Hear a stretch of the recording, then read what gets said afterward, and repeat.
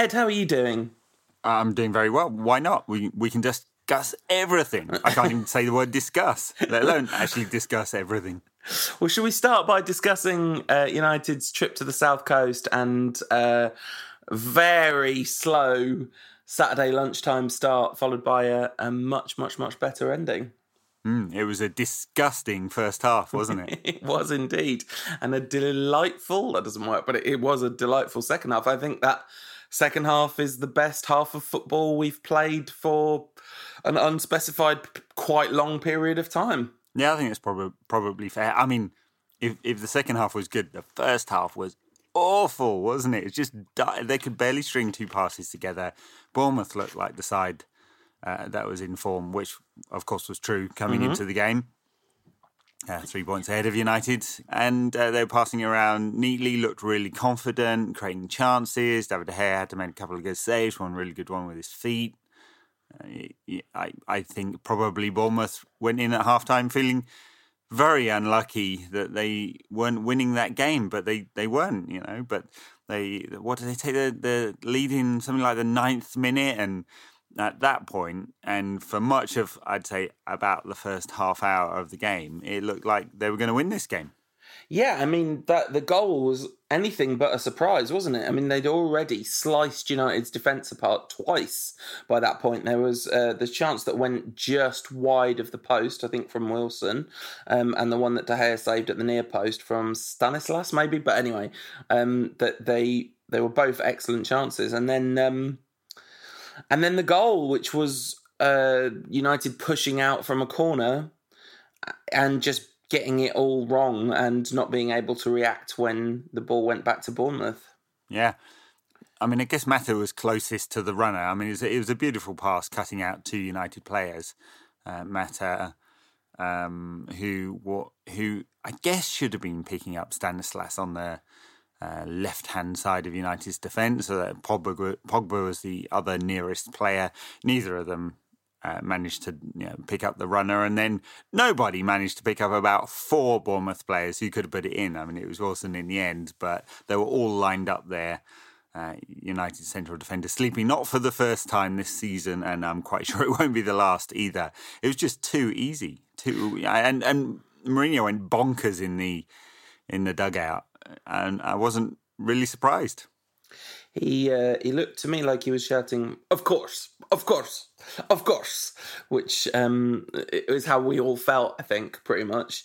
The television coverage, for those of you who didn't see that and were at the game, the television coverage did something that's happening increasingly at the moment, which is United concede a goal and then it cuts to Chris Smalling's frustrated face, which is a sort of symbol for our defending, really. He was probably the one who let his runner go the furthest away from him inside the box. And, like Juan Mata is not a left-back, is he? So it's probably understandable that he didn't do his left-back duties that well.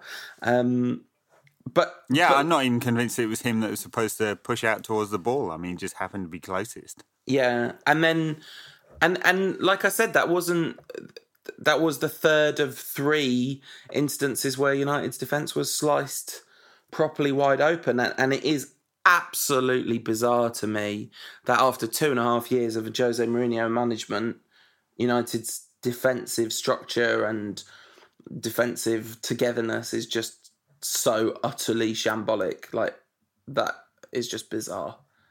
Well, I mean, a lot of the problem is rapidly becoming an agenda, isn't it, is Matic.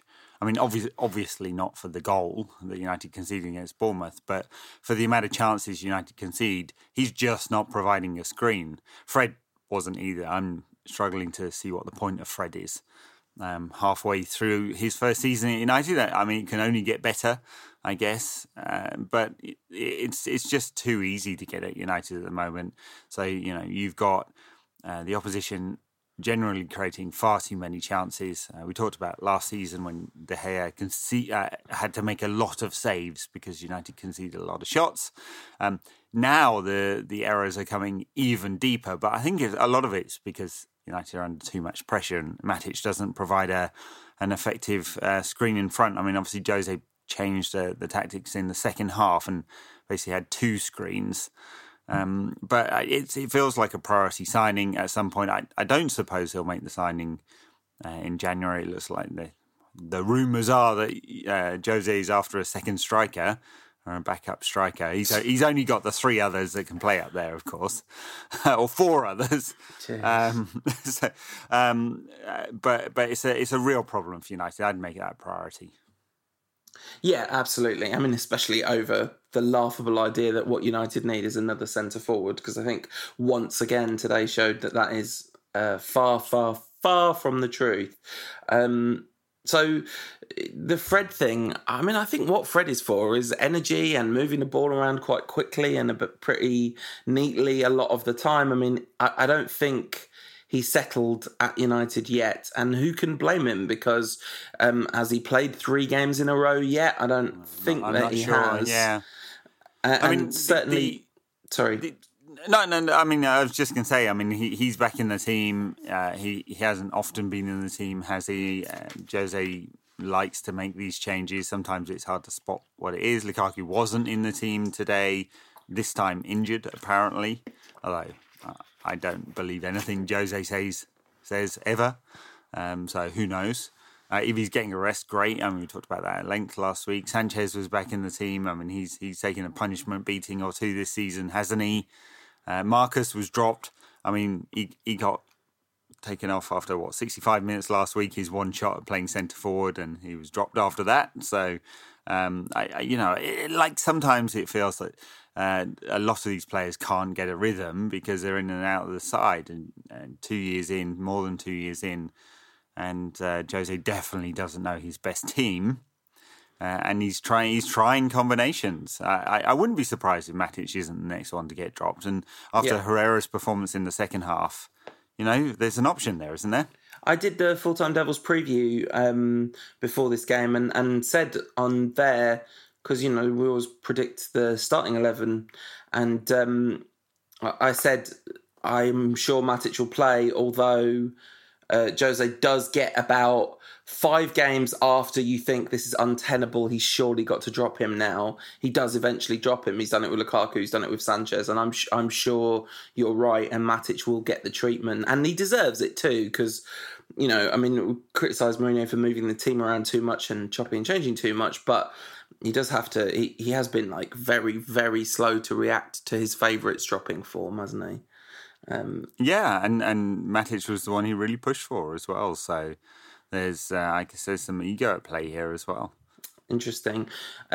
So the sort of disaster of the first half, I mean, one of the things that happened, of course, is that Bournemouth were very good, very neat and tidy on the ball, very good at exploiting United's weaknesses. You can see why they're as high up the table as they are. And they also managed to stay relatively defensively resolute for quite a lot of that. But we got the somewhat lucky break, although we did look reasonably bright a couple of times on the counter-attack. There was the Fred chance after about half an hour around the penalty spot from the Anthony Martial ball. So it wasn't like we were completely devoid of chances. We'd had a couple of moments of getting the ball into the box. Juan Mata had a shot as well. But then Tony Marshall came from France and Alexis Sanchez came from Chile and set him up with a lovely ball.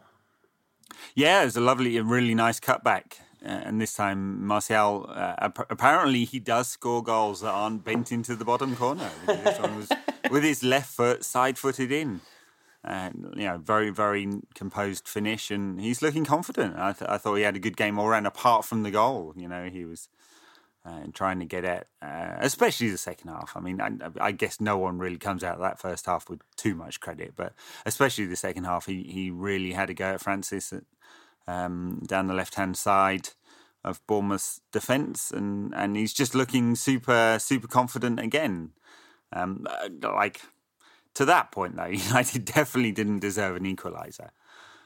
Not even close, but nice one it was too. What did you make of the decision to start a front three of Mata, Sanchez and Martial in this game? Well, I think Mata is deserving of his place at the moment. Ever since he came on against Newcastle, I think he's been pretty good. I mean, no one really was very good against Juve, I suppose.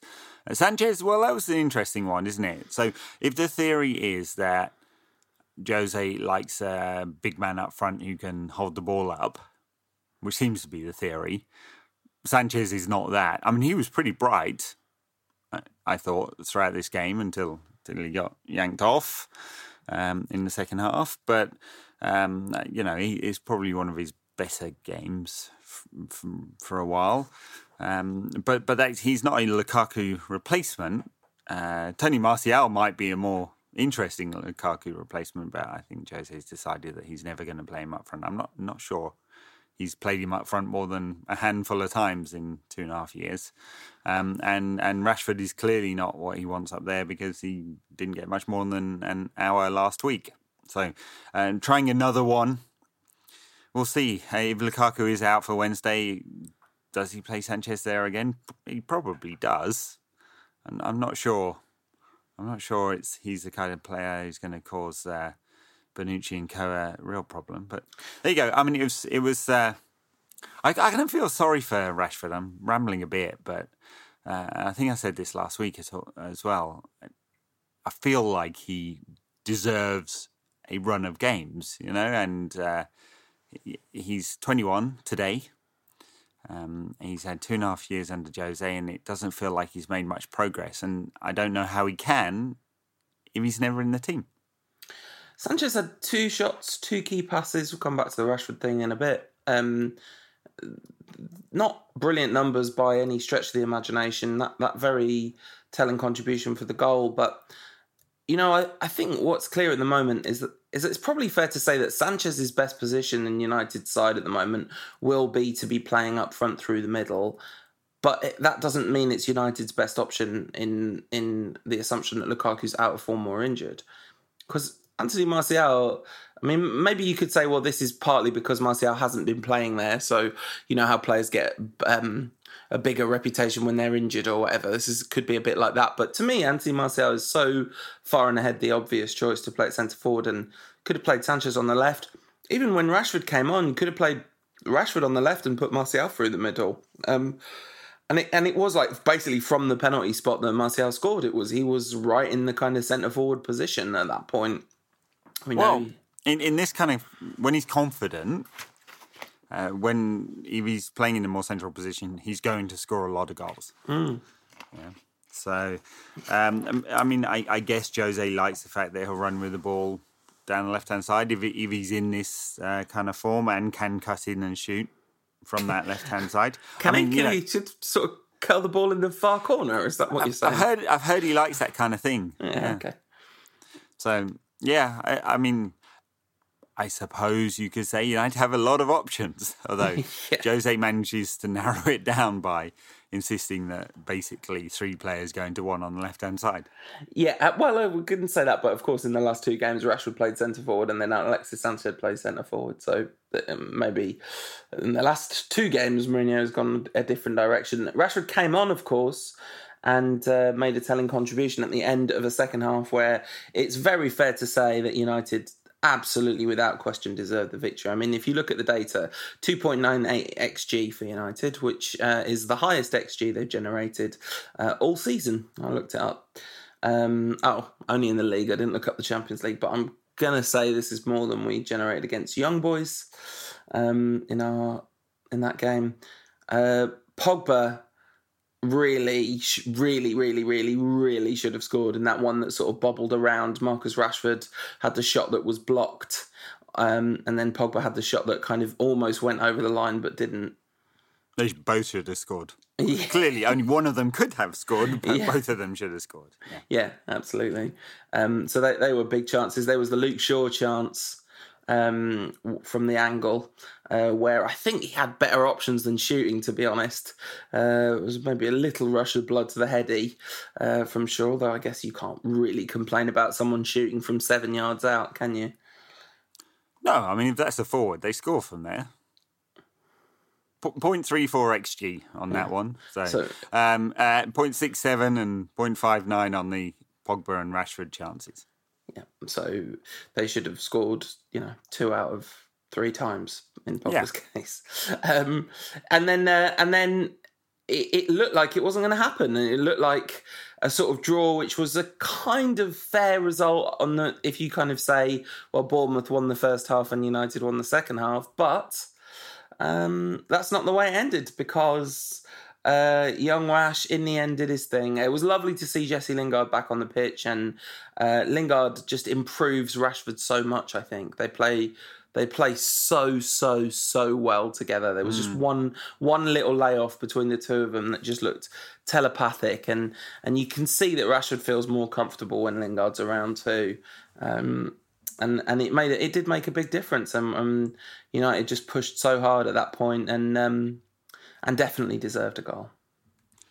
Yeah, for the second half, absolutely. Yeah, and the devil is in the details, I guess. Bournemouth didn't get their goal when they were really on top in that first half. You could say they were unlucky not to win that half by a goal. Yeah, and United deserved to win the second half by a goal. So, yeah. In the details, it's going to feel better than it really was as a performance, because United were great in the second half, but that first half was abysmal. And like many first halves recently, Everton, I guess, wasn't abysmal in the first half, but a lot recently have been. I guess it's just, random. Jose said after the game that he told them at half-time that he was going to be positive because that was the worst they could play, so it could only get better from there. It's like he didn't watch West Ham away. Right. Yeah. But that's the thing, I don't want to sound all glass half empty, but that performance in the first half against a better team than Bournemouth, and they're a good team, United could have been heavily down. I mean, if United are like that at City next weekend, the game's lost at half-time, isn't it? Well, no, we'll be 2-0 down at half-time and win 3-2, if history is any indicator. Talking of things that Jose said, which I guess we should, in a way, I feel like a moratorium on discussing things that Jose Mourinho said would do well for all of our emotional well-being, but this is a Man United podcast and he is the Man United manager, so I suppose we have to pay it some attention. Apparently it's because we had a tough fixture list that things are rough at the moment. Yeah, I'm struggling with that one. Who have we played that's so tough? We played Spurs at home. That was difficult. We lost 3-0. We certainly made it look difficult. Leicester at home, Brighton away, Spurs at home, Burnley, Watford, Wolves, Derby, West Ham, a terrible Valencia, Newcastle, who haven't won a game all season, and then like Chelsea away. I'll give him that we've had 2 difficult fixtures this season. A tough Champions League group as well, Ed. Apparently, this is an abysmal Valencia side, and of course, it's a very good Juve side, of course. But yes, you would expect to get a very good side in the group, wouldn't you? Especially since United are not seeded, having not done very well in Champions League in recent seasons. Yeah. So, he's obviously talking nonsense. Maybe he's talking about... he could have Spurs' fixture list. They're playing 4 times in 9 days at the moment. Then again, it is partly their fault because they haven't got a stadium that will actually work. Maybe he's confused and he's thinking about, we played Liverpool, we played Bayern Munich. These are big teams. And he's thinking about pre-season.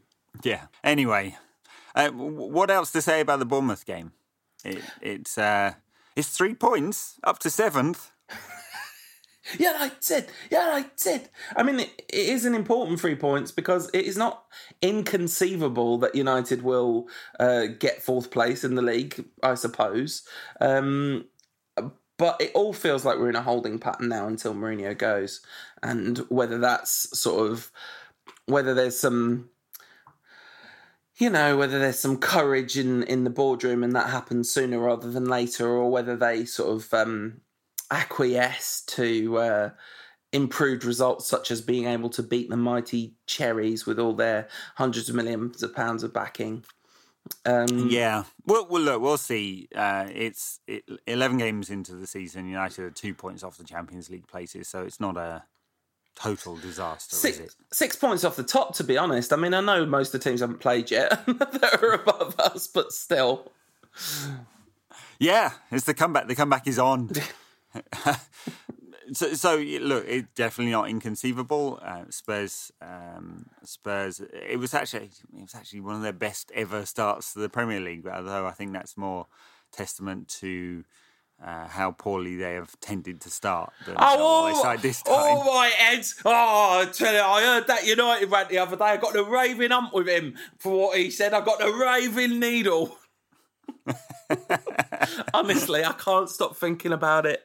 For those of you who have somehow missed this story, Gary Neville had a rant, that's the only way to describe it, about Spurs' historic spinelessness, patheticness, just basically saying that every Spurs team before Pochettino should all be lined up against the wall and shot for being an embarrassment to football, is what he more or less said.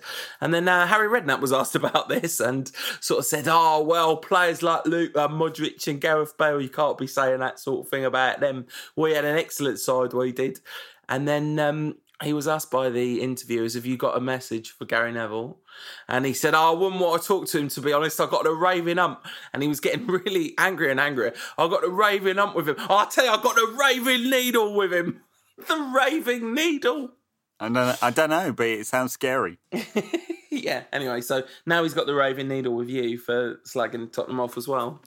Apparently, Pochettino is unhappy. I mean, we mentioned last week he's been saying things like it's the worst part of his time at Tottenham. They obviously haven't got any money. Lots of questions about the stadium, questions about players staying and whether they're going to have to sell to finance exactly how much debt will they have after this is all completed. So be interesting as Eddie Howe goes to Spurs in the summer and Poch comes to United. Yeah, it's not impossible, is it? It's definitely not impossible. And the recording on a Saturday afternoon means that you sort of don't really know what's happened with this weekend's fixtures in terms of shaping the league. But, at the time of recording, City have conceded 15 fewer goals than us. That's quite a lot for 11 games into our season, 10 games into theirs. Only one clean sheet this season in the league. Yeah, that's not a lot of clean sheets. And again, I in recent weeks we've become increasingly critical of Jose Mourinho as the performances have degraded, I guess, and something like that. And his off the pitch comments have got more and more and more narcissistic and like they're coming from a parallel universe where he's responsible for Anthony Martial's return to form. Idiot. So there's been more and more criticism of it, but obviously he has skills as a football manager. And one of his most impressive skills over the years has been to build these absolutely awesome defences. And he just hasn't got close to doing it with the current crop at United. And maybe the tools are just not there, or maybe his kind of enthusiasm for coach. I mean, he did say, in fairness, something that seemed quite reasonable in his post-match in this game, which is he doesn't think that people watching this game would believe how hard United had worked during the week on their kind of pressing and defensive threat management, essentially.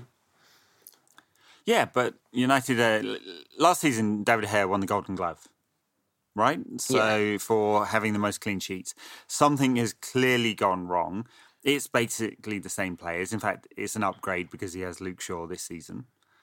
So a lot of this is Mourinho's problem to fix. And I guess he's trying hard and he's not being able to do it.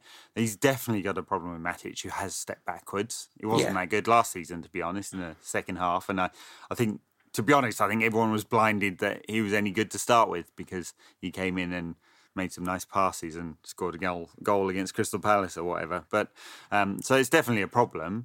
But yeah, it feels like they could do better. For sure. I mean, Jose, it's his thing, isn't it? Yeah. And he said it's not just the defence, it's the team structure as a whole. And that makes me kind of wonder whether we really will see Matic having a bit of a time on the bench because I do think it's reached that point and it's not true to say that Mourinho doesn't react to these things because he does. It just seems to to take a long time. What do you put United's great improvement in the second half down to? What do you think were the things that really shifted and shaped the nature of this performance? There wasn't a massive change until Herrera came on, and Herrera came on for Fred, basically in the same role, right? I don't think I'm misremembering that. No, there was a double. It was the double substitution. Rashford came on for Mata. Mata. So more direct. United that's probably true. United went a bit more direct as well. And Herrera provided an awful lot of energy. He also actually, it's not like he just sat in front of the back four. He certainly provided a bit more security than Fred did. But he got forward. He had a couple of really good shots. One cracking one with his left foot where he sort of tried to cushion it into the far corner. Just missed. So I guess being more direct and more energy in central midfield. I couldn't tell you what's happening mentally with them to repeatedly have these dire performances in the first half and come out and be much better in the second. This wasn't quite Newcastle, was it? This wasn't desperation. No. And that this was just a better all-round performance. Same happened against Chelsea, of course, as well. Just a bit more impetus, a bit more direct, getting ball into the channels, playing some nicer football, being less passive. Maybe that's the most important thing. When United are on the front foot and not just playing on the break. In the first half, I think United had something like 45% possession, or maybe a bit less. When they play on the front foot, it just looks a much better team. One of the things I wanted to say about this game, which I'm glad I just remembered, is I had a great time watching this game. Obviously, the first half was frustrating in parts, although there was some comedy to it, given how terrible our defending is. It is quite funny. But generally speaking, I thought it was a cracking game of football with two teams, by the end of the game, two teams who'd really, really had a good go at trying to win this football match. And talk a lot about how it isn't just about wanting United to win stuff. It is about wanting United to have some sort of identity. And the sort of the recent character that they've shown, I've really been pleased to see, and we hammer Mourinho all the time, and maybe this is happening in spite of Mourinho, and certainly tactically it sometimes feels like it is, but he's definitely getting some sort of tune out of them sometimes at the moment. Yeah. I don't know if I want to praise their character too much, because I see the flip side of that coin, which was the first half, right? Just because they perform better in the second half, is that about character? I don't know about that. I don't know. Well, is Mourinho getting a greater tune out of them? Maybe, but it's not consistent. Absolutely not. Oh, no, that's a huge part of United's problem. 2.5 years in. No, I'm not saying everything's brilliant or there aren't like serious problems. I'm just saying there are glimpses of. I mean, I actually do think it.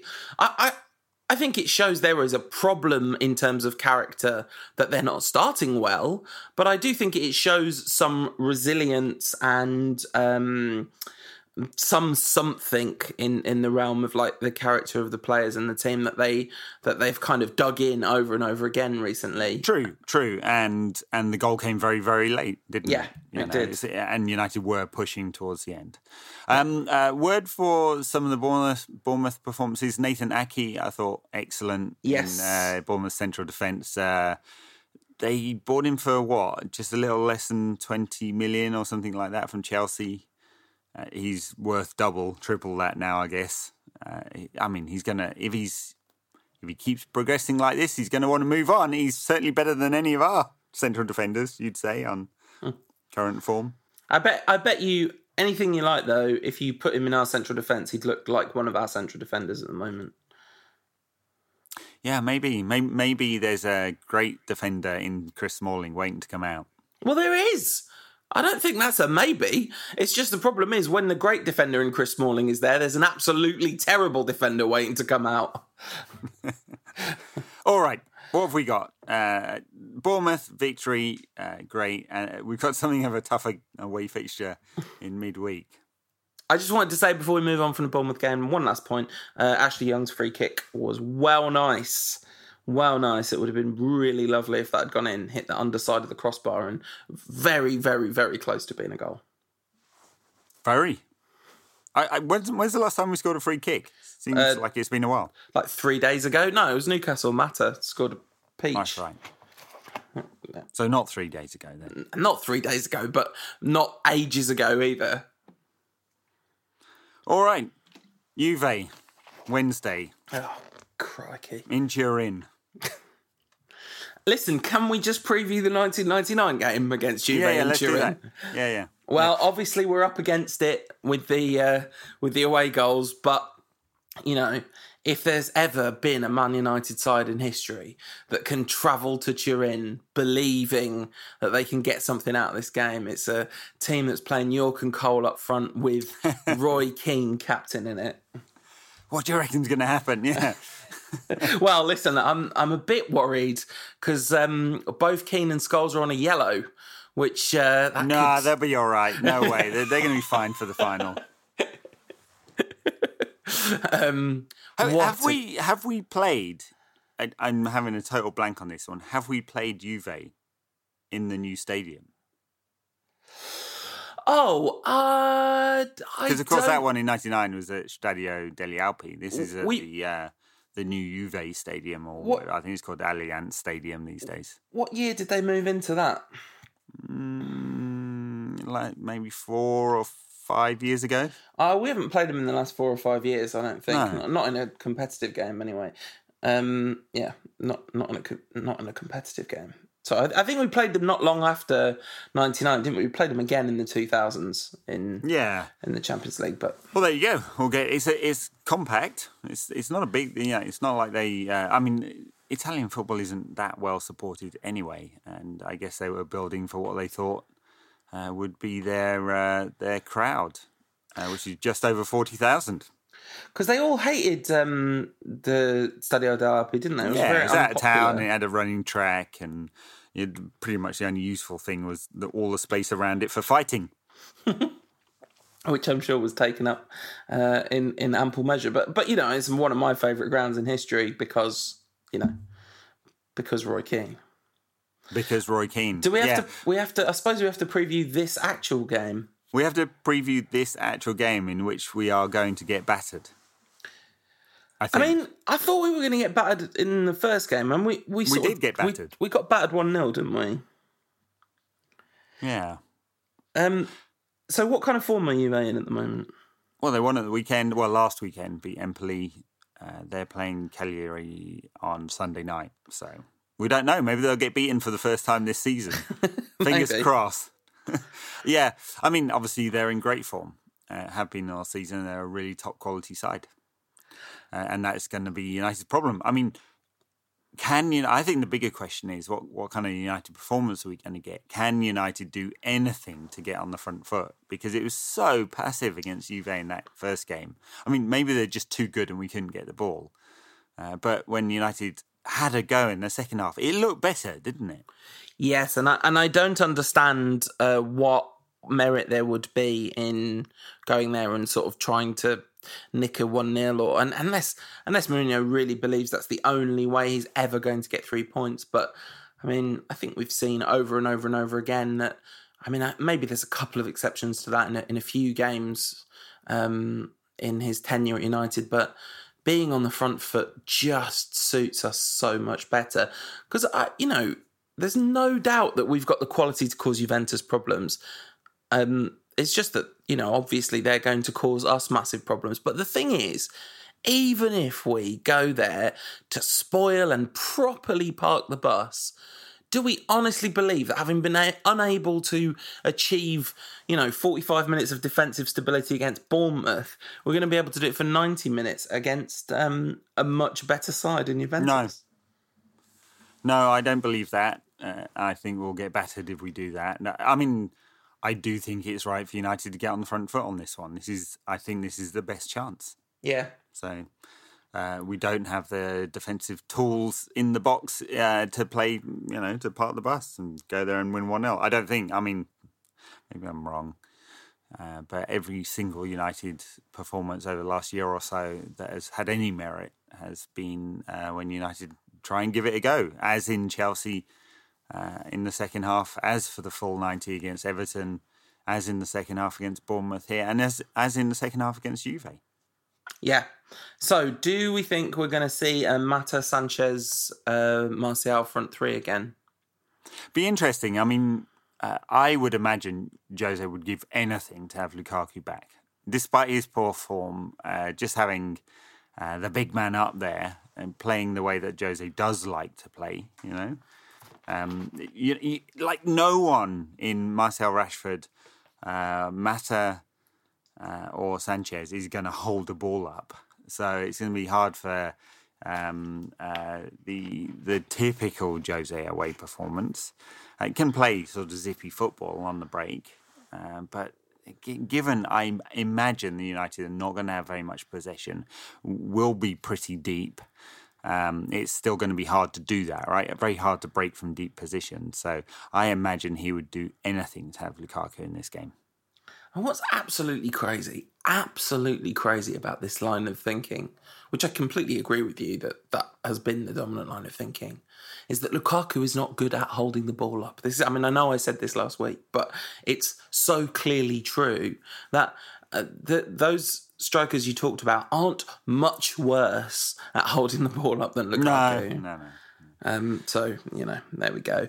I mean, I'm sure Juve will be playing a full-strength side against us. They're sort of coasting through this group. A draw would be a perfectly good result for them. They might not have their foot on the pedal in a dramatic fashion in this game because they are effectively through. At this point, it would be a complete disaster for them not to get through from here.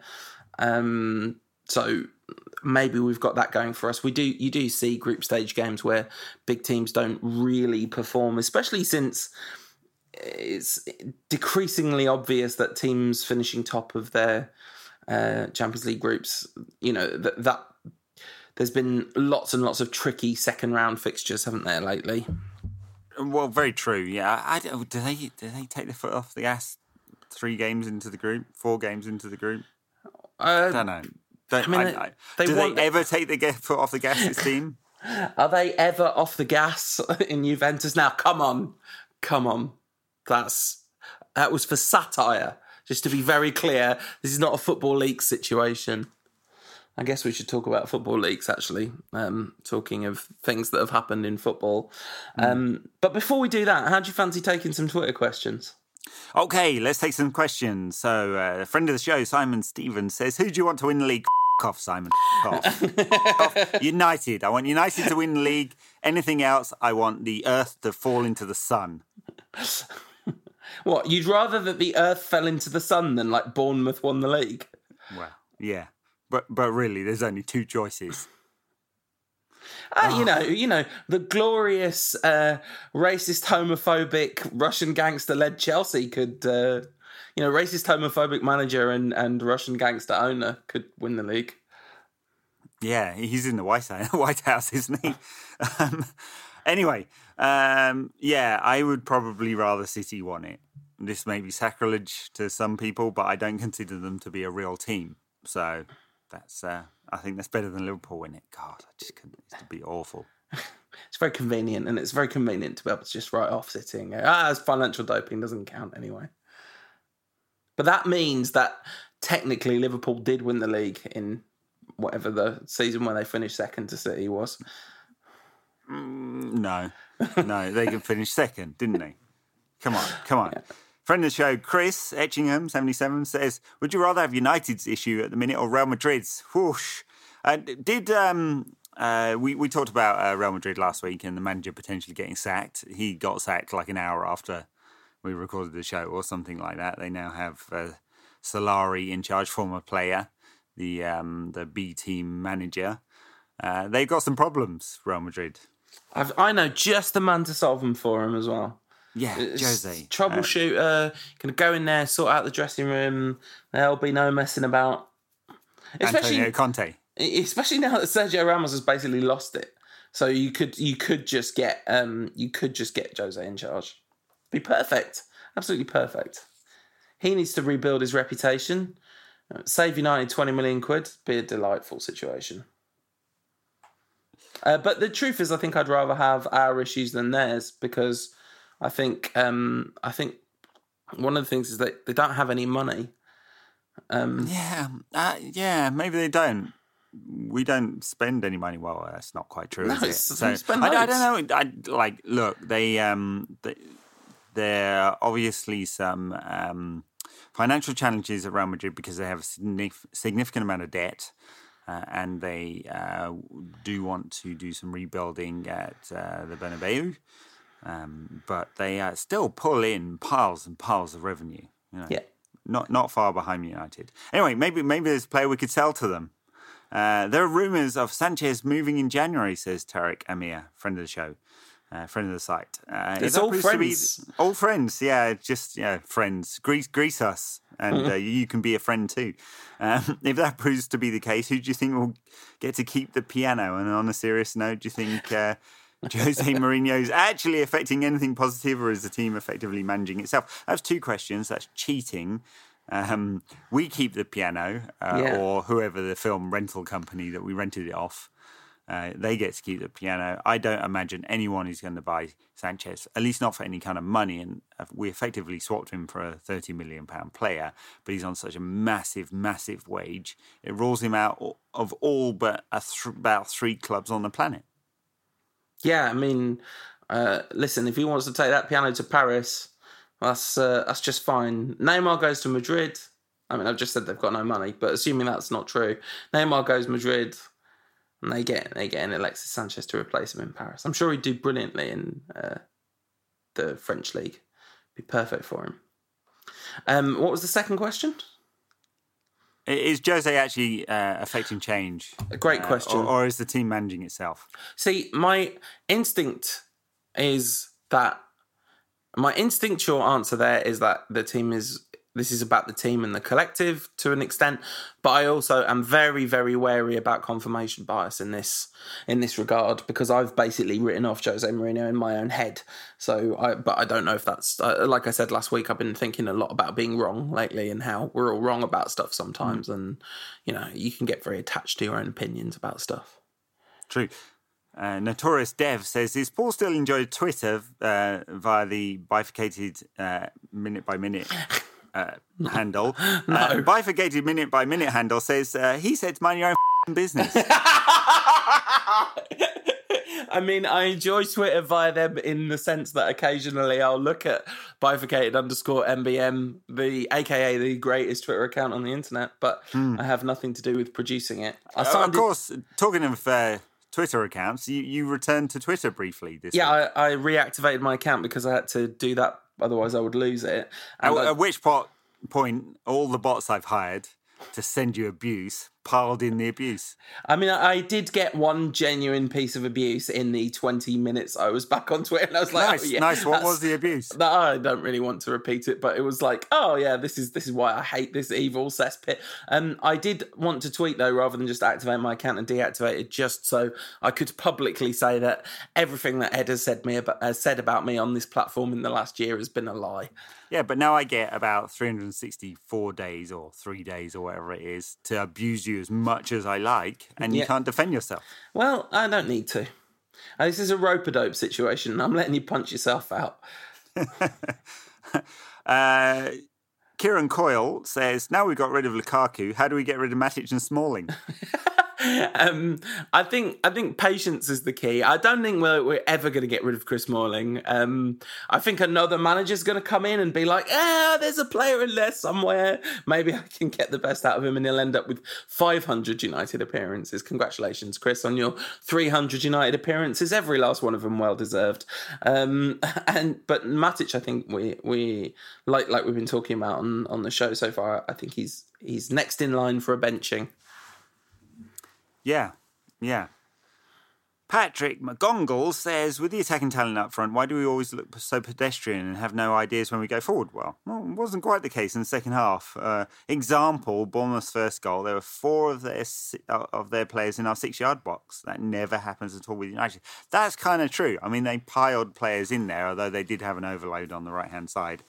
and all our defenders were asleep. I mean, it does tend to be... I mean, we had... At the end there, we had Pogba, Lingard, Martial, Rashford all in the box together. Oh, we didn't even say, like, Pogba's ball for the Rashford goal, the little skill and then... The dink. The skill Beautiful. to get the space and then the dink. Just what a player. Everyone that doesn't rate Pogba can just go away, in my opinion. Sam Flint, this is at Flinchier __. I think it's cheating having 2 underscores. Anyway, which is faster, Matic turning once the ball has been knocked past him or the melting of the polar ice caps? I'm like, unfortunately, because it means we're all going to die, it's the melting of the polar ice caps. Maybe we'll get some sun. I mean, we did, didn't we, this summer? But unfortunately, like, enjoy it while it lasts, because... All those Southern European players will be moving to Manchester to get their old weather. Something like that. Yeah, something like that. Mika Latonen, basically a friend of the show now because he sends in a question every week. What is Mourinho's obsession with constantly tinkering with the few parts of the team that actually are working while ignoring constant problems like Young and Smalling? Yeah, I don't know whether tinkering with the forward line, which is what he tends to do a lot, whether it's actually working. I think he's tinkering because it's not working. But when it does start working, he does tend to mess it up in one way or another.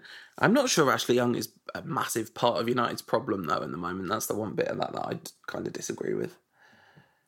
No, he's done all right. I mean, the option is Valencia, who's coming back from injury, posted on his Twitter account, Instagram account, one of them, videos of him training to strike fear into the heart of all Manchester United fans anywhere. I thought you were going to say opposition. I really did. And Diogo Dalot. I forgot about him. Yeah, I forgot about him. Yeah. He looked good, didn't he? But anyway. We're out of the Carling Cup, so there'll be no him. Born and Red says, why doesn't Ander Herrera play every game for United? It's a good question, isn't it? When he can put in performances like that, and those that he did during his first season under Mourinho, he would be a massive addition to the side, surely.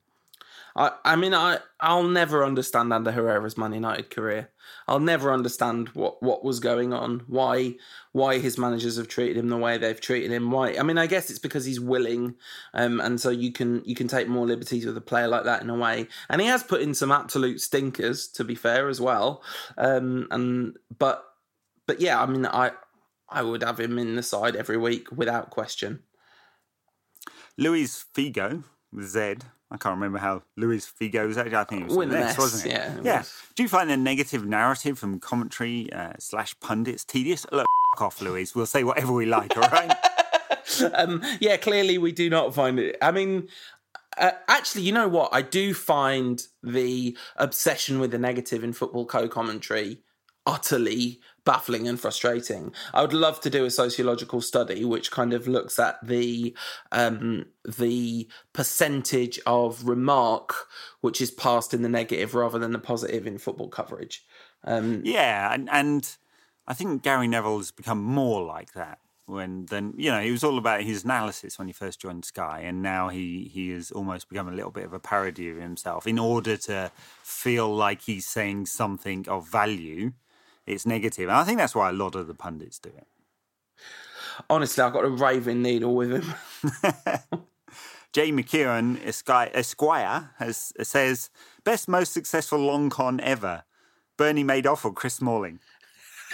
301 Man United games. I mean, Bernie Madoff did make a lot of money, to be fair. But, so is Chris Smalling, to be fair. Yeah, Chris Smalling's less likely to end up in prison, isn't he? Yeah, true, although that man bun, I would say, is a crime fit for prison. Is that a man? That's not a man bun. It's a bun of some kind. Long cornrows, isn't it? It's like cornrows with little bits at the back. Landro says, who's the best player to replace Matic in defensive midfield? Mo_Tiller says, Conte. I think that's the right answer. Eh ben oui. Honestly, if we got N'Golo Kante, I would be the happiest half Frenchman in the land. Seems unlikely, doesn't it? And we'll leave with this one because I think this is a fair question. Anthony Whitaker says, why do Man United fans sing Jose Mourinho's name even though he is wank? Because, you see, I mean, it's two great questions in one there, really. Why do United fans continue to sing his name? Because United supporters do that. Yeah. And I think even David Moyes got continuous support right to the end. And is Jose wank? Yeah, probably. Dave Sexton's Red and White Army. Dave Sexton's Red and White Army.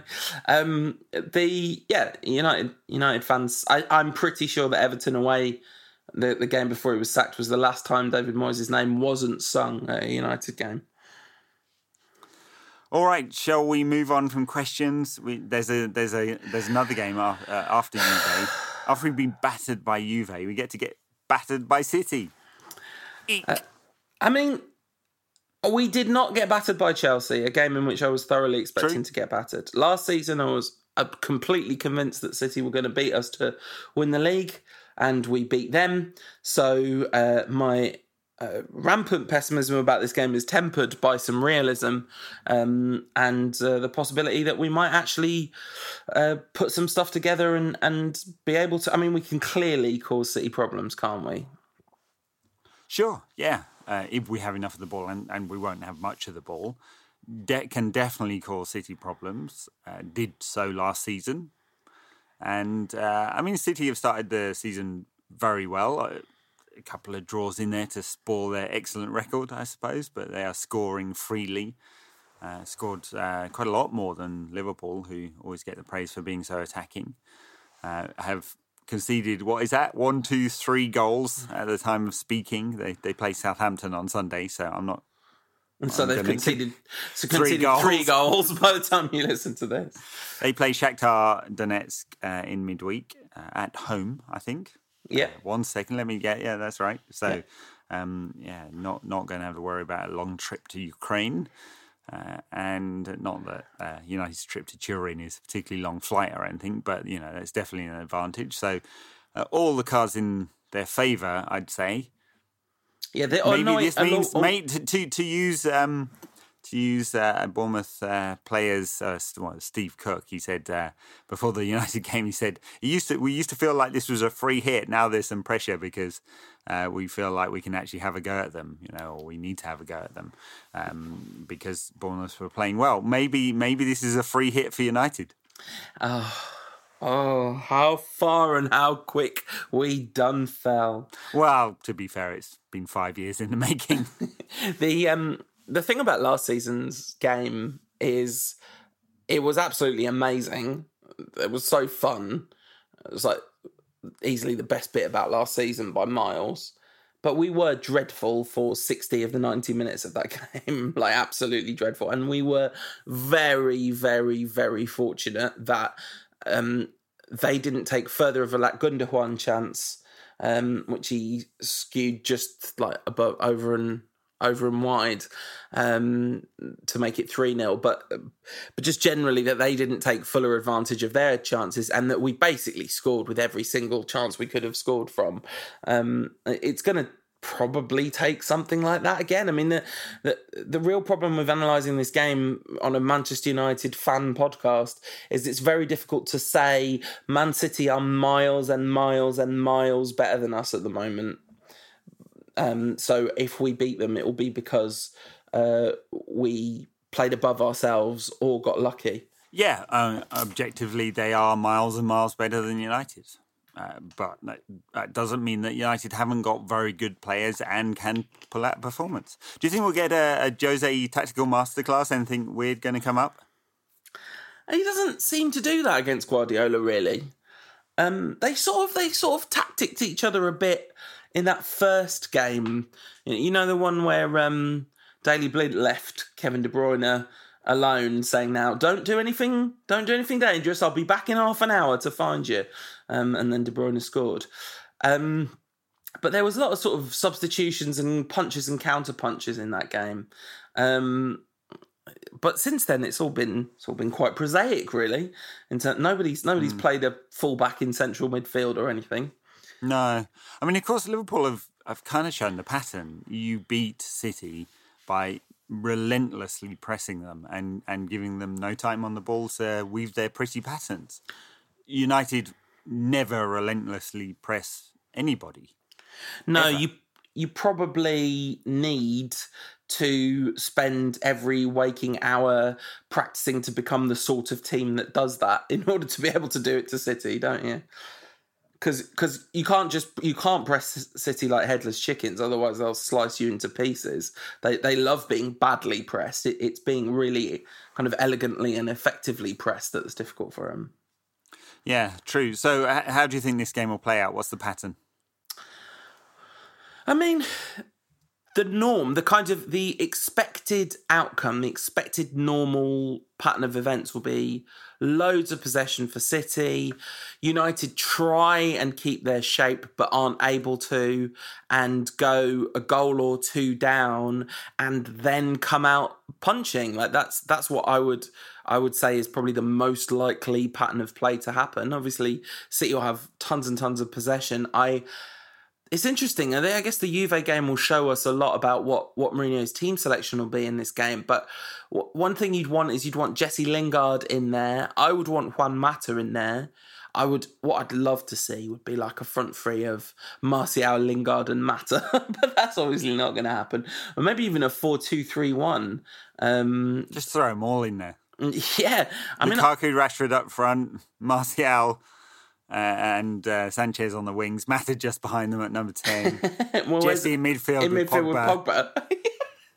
I mean, genuinely, there's probably worse ideas than that for trying to get a win. Although, I mean, City will put immense pressure on our back four, and our back four will probably crack, and maybe Dave will save everything, or maybe someone will hit the ball into an area that he literally can't, and that'll be it. I mean, I don't know how, other than the kind of like, we've done it a lot recently where we've been expected to be terrible and haven't. I can't really see any reasonable reason to believe that this is going to be anything other than what we think it is. All right. Well, on that lovely note, is there anything else to talk about this week? Rio Ferdinand's getting married again. He is. I didn't know he was courting anybody. You see, that's I did because of Instagram. They've been courting for a while, and he's getting married, and I think that's obviously very nice for him because he's been through some very difficult stuff. He has. He has a reputation for repeatedly courting outside of his main courting. I hope he doesn't do that this time. No, if you're listening, Rio, be a good boy. I think he's maybe grown up quite considerably, Rio Ferdinand. I think it's probably fair to say. We didn't talk about the Leicester thing at all last week.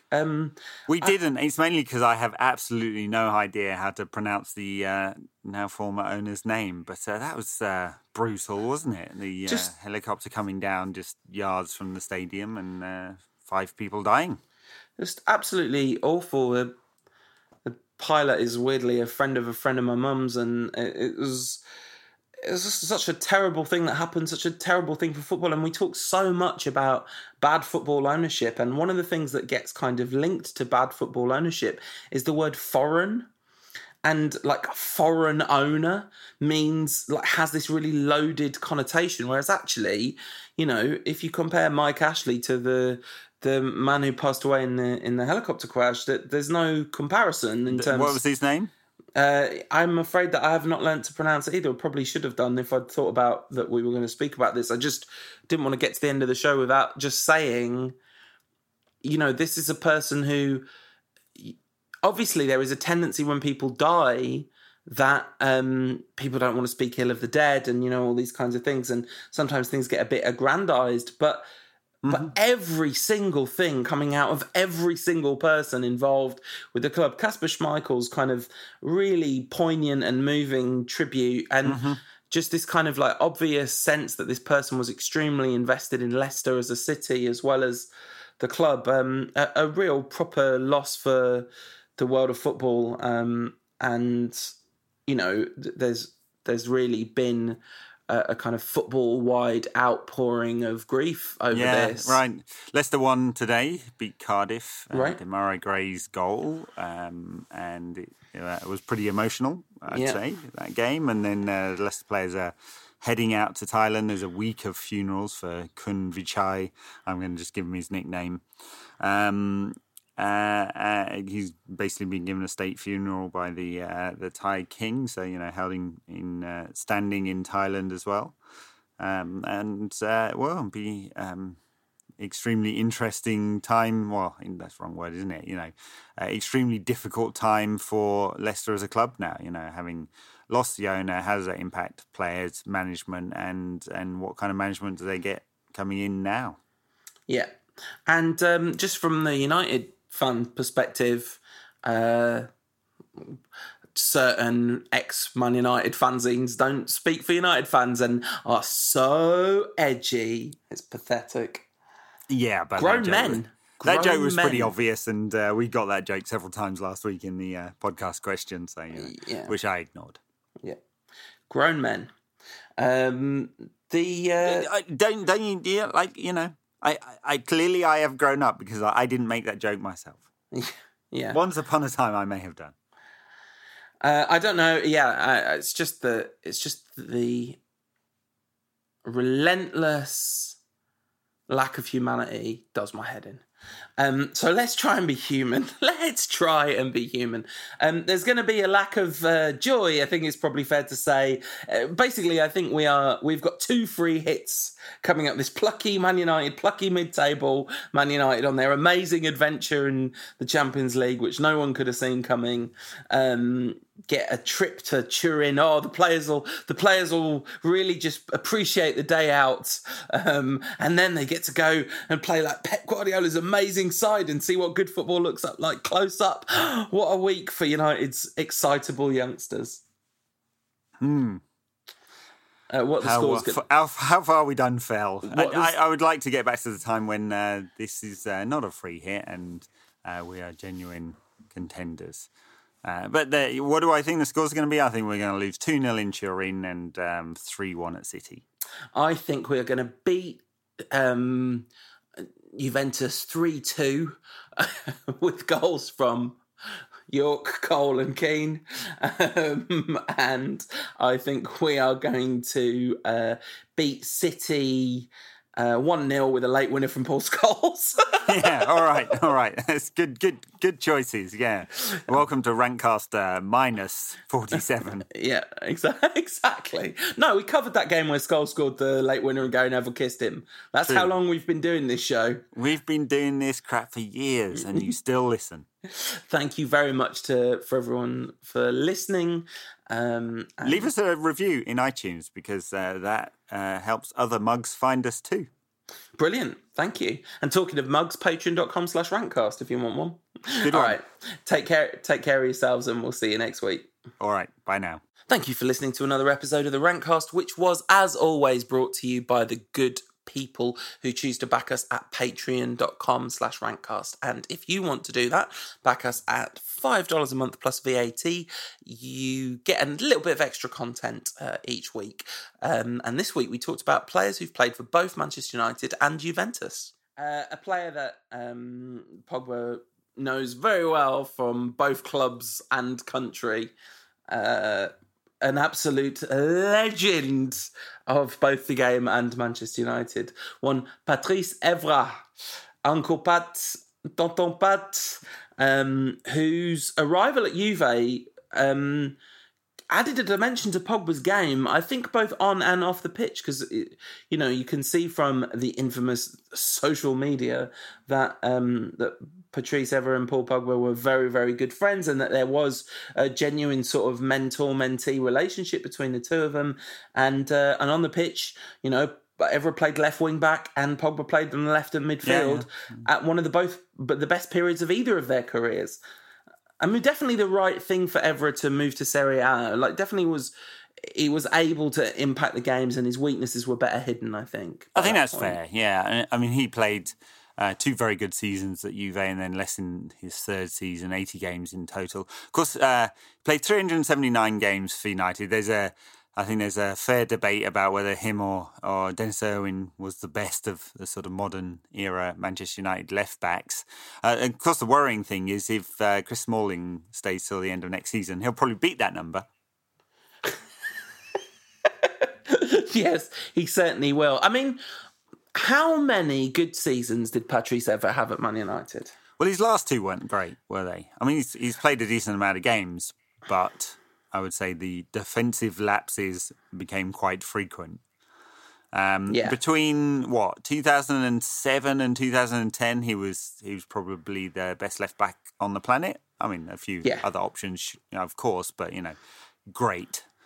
So I think he's had 5 very good seasons at United, 3 of them outstanding, a couple not quite as good, and his first one was only half a season. And then I think there was a bit of a renaissance as well. I think in 12-13 he had that goal scoring flurry where he kept scoring off every corner, and so there was definitely a dip and then a bit of a recovery. He got 7 goals in his last 2 seasons for United. He got 3 in his previous 6. That goal against Bayern Munich and the quotes afterwards that he'd kind of prayed and said, I don't want to pray to win the game or anything, but I just want to do something special for the Busby Babes. And then he scored that goal. That's really moving stuff. And before the Juventus game, there was a United post on Instagram. I guess it must have been on all the other socials too.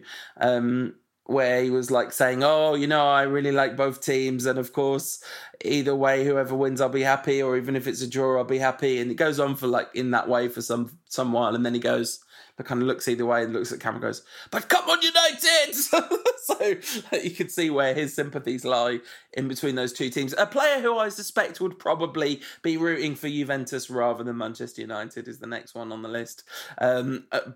Bizarre best friend of Patrice Evra in the world's best ever 3-way bromance, most confusing friendship, Carlos Tevez, who was the third wheel to Ji-sung Park and Patrice Evra, but a welcome third wheel that they formed together a tricycle.